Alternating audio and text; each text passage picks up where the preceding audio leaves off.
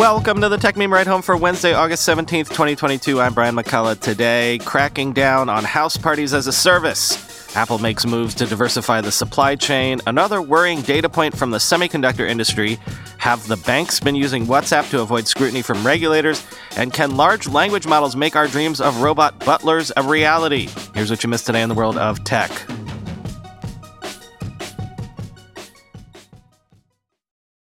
Airbnb is introducing what it calls anti-party technology in the US and Canada to automatically block reservations at a high risk of leading to unauthorized house parties.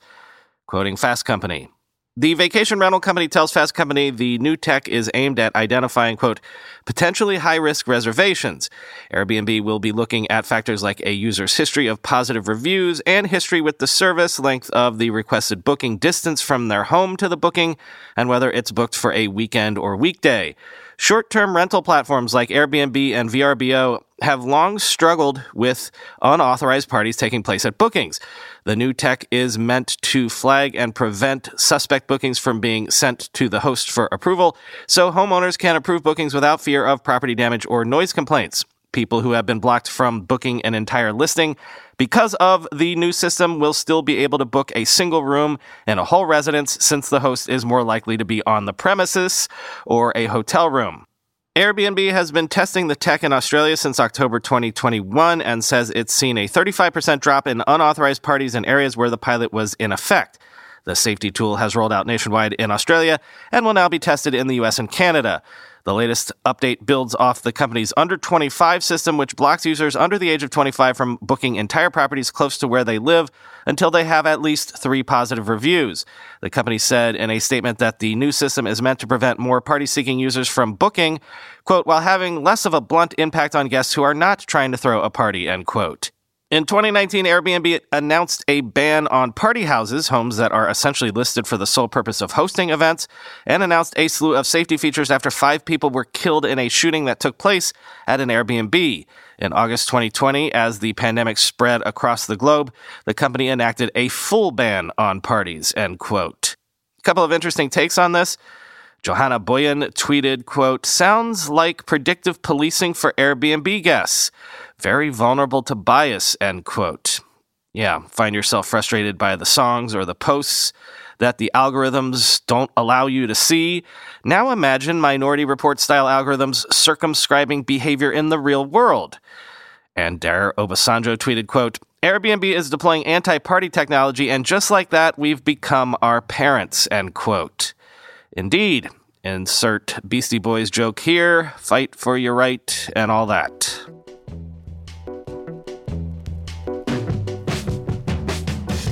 Couple of stories now showing that the current tech narratives all remain unbroken this summer. As I asked Noah Smith last weekend, if there's a non-zero chance that geopolitics could shut down your entire business, doesn't it behoove you to do something about it ASAP?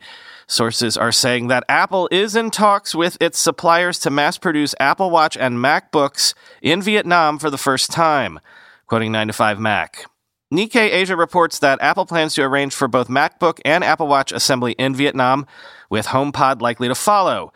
Apple is in talks to make Apple Watches and MacBooks in Vietnam for the first time, marking a further win for the Southeast Asian country as the U.S. tech giant looks to diversify production away from China. Apple suppliers Luxshare Precision Industry and Foxconn have started test production of the Apple Watch in northern Vietnam with the aim of producing the device outside of China for the very first time, 3 people with direct knowledge of the matter told Nikkei Asia. On the MacBook front, Apple has asked suppliers to set up a test production line in Vietnam, 2 sources said. One of the people with direct knowledge of the situation said, quote, the components for MacBooks have become more modularized than in the past, which makes it easier to produce the laptops outside of China, end quote. Nikkei says that Apple has increased its number of Vietnamese suppliers from 14 in 2018 to at least 22 today. Difficulties do still remain. Sources suggest that MacBook assembly costs are higher in Vietnam than China, and Apple Watch assembly is technically challenging due to the need to squeeze so many components into such a small and packed space. But the country's tech sector is working on improving its capabilities, motivated not just by Apple, but also by other tech giants seeking to move production there for similar reasons. Amazon, Dell, and Google have all set up production in Vietnam, says the report, end quote.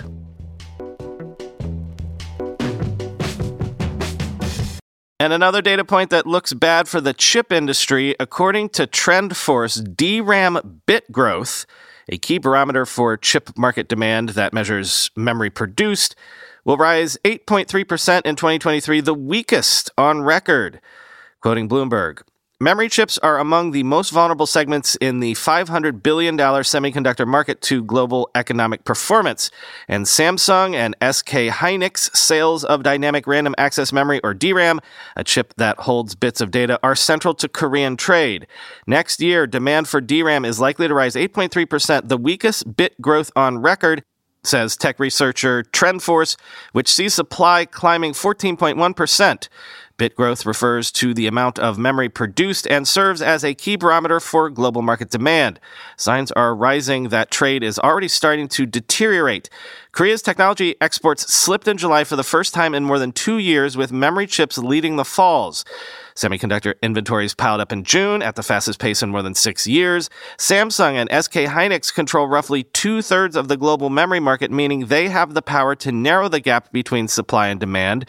Memory is loosely tied to other types of semiconductors built by firms such as TSMC that provides chips in iPhones, and NVIDIA, whose graphics cards are used in everything from games to crypto mining and artificial intelligence, end quote.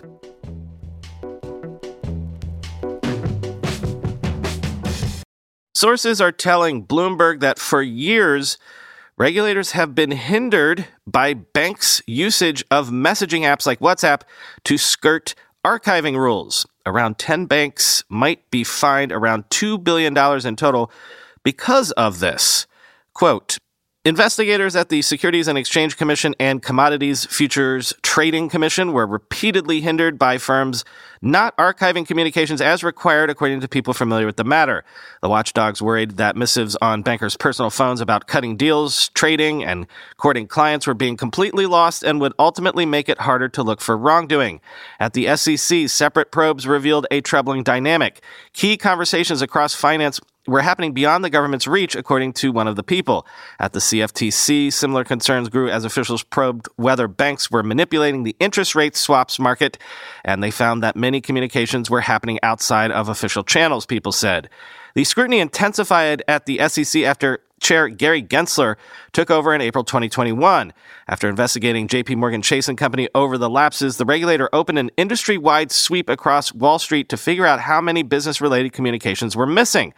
The crackdown is now expected to result in about 10 banks paying fines totaling around $2 billion, with lenders from Goldman Sachs to Barclays saying they expect comparable penalties to JP Morgan, which announced in December it would pay $200 million in penalties to the SEC and CFTC. That dwarfs the $15 million Morgan Stanley agreed in 2006 after being accused of similar lapses.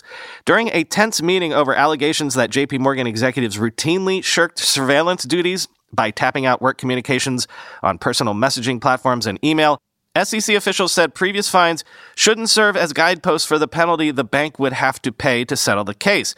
Enforcement Director Gurbir Grewal said past punishments hadn't gotten banks to take record-keeping seriously enough, according to people familiar with the conversation, end quote.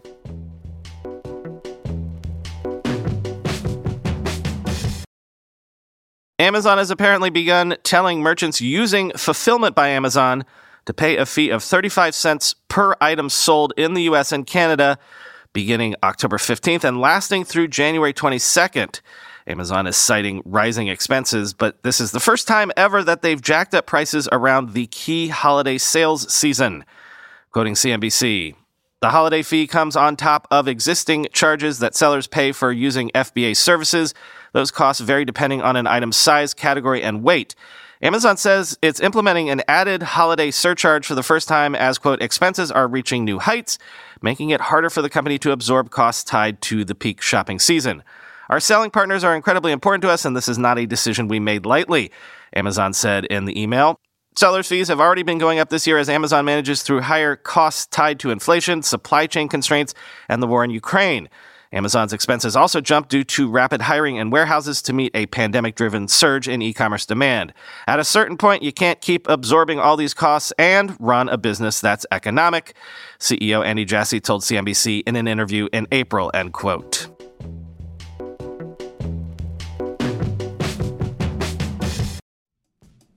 When you go through airport security, there's one line where the TSA agent checks your ID and another line where a machine scans your bag. The same thing happens in enterprise security, but instead of passengers and luggage, it's end users and their devices.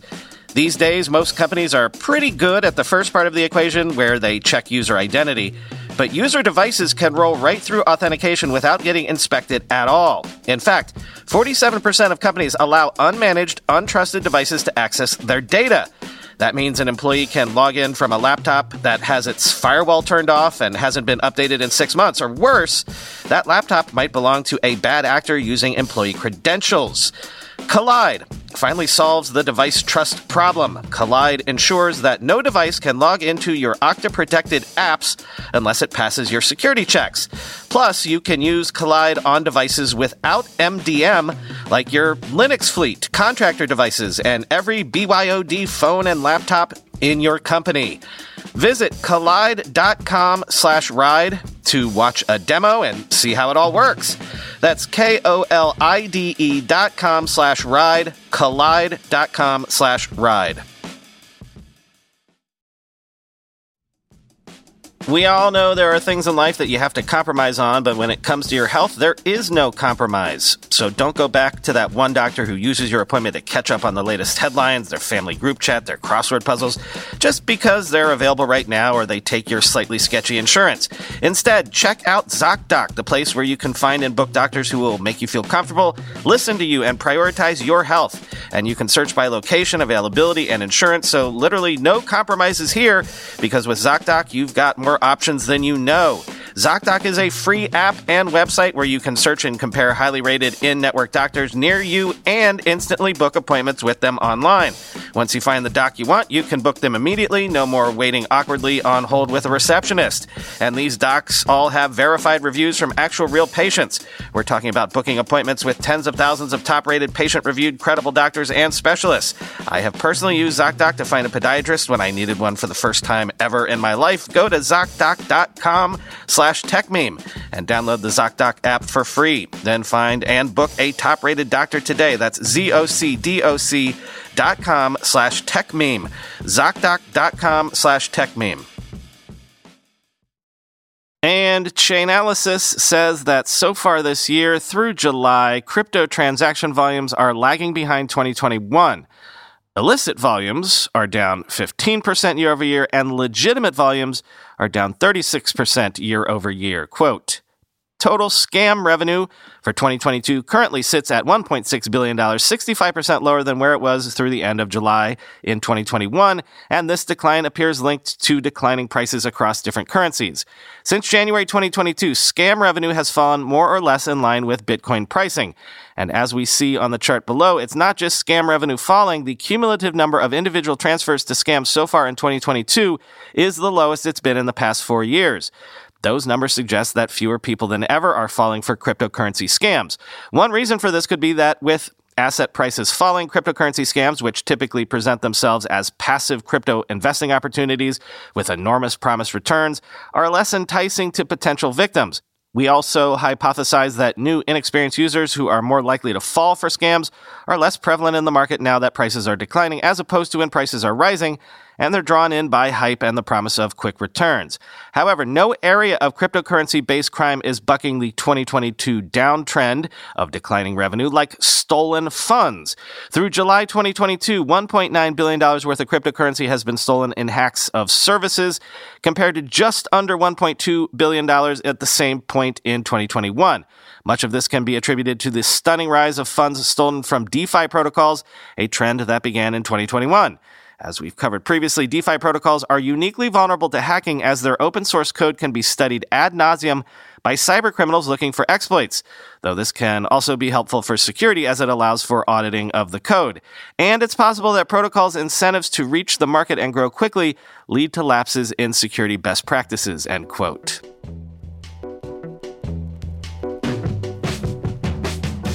This was surprising to me. Quick, which of the major tech platforms has been the biggest experimenter in the crypto space?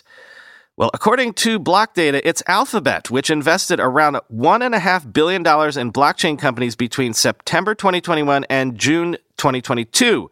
the most by any public company, followed by BlackRock with investments of $1.17 billion. Quote, Alphabet's bets have concentrated on 4 blockchain companies, including digital asset custody platform Fireblocks, Web3 gaming company Dapper Labs, Bitcoin infrastructure tool Voltage, and venture capital company Digital Currency Group. This is in stark contrast to last year when Google diversified its much smaller $601.4 million funding effort across 17 blockchain-based companies, which again included Dapper Labs along with Alchemy, Blockchain.com, Celo, Helium, and Ripple. Google's increased investment into the blockchain industry is consistent with the other top 40 publicly traded companies, with $6 billion in total being invested during this time compared to $1.9 billion between January 2021 to September 2021 and $506 million in all of 2020.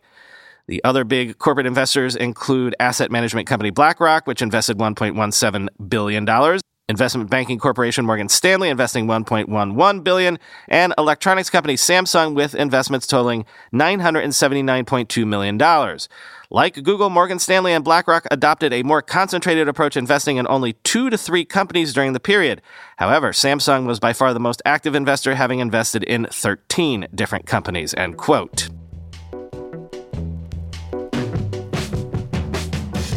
Finally today, forget robots writing code for you or drawing pictures for you. Google says it is using its most powerful large language model, known as PaLM, to help robots from Alphabet X spin-out company Everyday Robots understand complex human commands. So they're letting the bots loose on the bots. Quoting Wired. Late last week, Google research scientist Fei Jia sat in the center of a bright, open-plan kitchen and typed a command into a laptop connected to a one-armed, wheeled robot resembling a large floor lamp. "I'm hungry," he wrote. The robot promptly zoomed over to a nearby countertop, gingerly picked up a bag of multigrain chips with a large plastic pincer, and wheeled over to Jia to offer up a snack. The most impressive thing about that demonstration, held in Google's robotics lab in Mountain View, California, was that no human coder had programmed the robot to understand what to do in response to Jia's command. Its control software had learned how to translate a spoken phrase into a sequence of physical actions using millions of pages of text scraped from the web. That means a person doesn't have to use specific pre-approved wording to issue commands, as can be necessary with virtual assistants such as Alexa or Siri. Tell the robot, "I'm parched," and it should try to find you something to drink. Tell it, "Whoops, I just spilled my drink," and it ought to come back with a sponge. Google's demo was a step toward the long-standing goal of creating robots capable of interacting with humans in complex environments. In the past few years, researchers have found that feeding huge amounts of text taken from books or the web into large machine learning models can yield programs with impressive language skills, including OpenAI's text generator GPT-3. By digesting the many forms of writing online, software can pick up the ability to summarize or answer questions about text, generate coherent articles on a given subject, or even hold cogent conversations. The robot demonstrated was powered by the most powerful language model Google has announced so far, known as PaLM. It is capable of many tricks, including explaining in natural language how it comes to a particular conclusion when answering a question. The same approach is used to generate a sequence of steps that the robot will execute to perform a given task. Researchers at Google worked with hardware from Everyday Robots, a company spun out of Google parent Alphabet's X division dedicated to moonshot research projects, to create new robot butlers. They created a new program that uses the text processing capabilities of PaLM to translate a spoken phrase or command into a sequence of appropriate actions, such as open drawer or pick up chips, that the robot can perform. The robot's library of physical actions was learned through a separate training process in which humans remotely controlled the robot to demonstrate how to do things like pick up objects. The robot had a limited set of tasks that it can perform within its environment, which helps prevent misunderstandings by the language model from becoming errant behavior, end quote. For now, I would say. Hey, DALL-E 2. Animated GIF of Isaac Asimov nodding while stirring a cup of tea.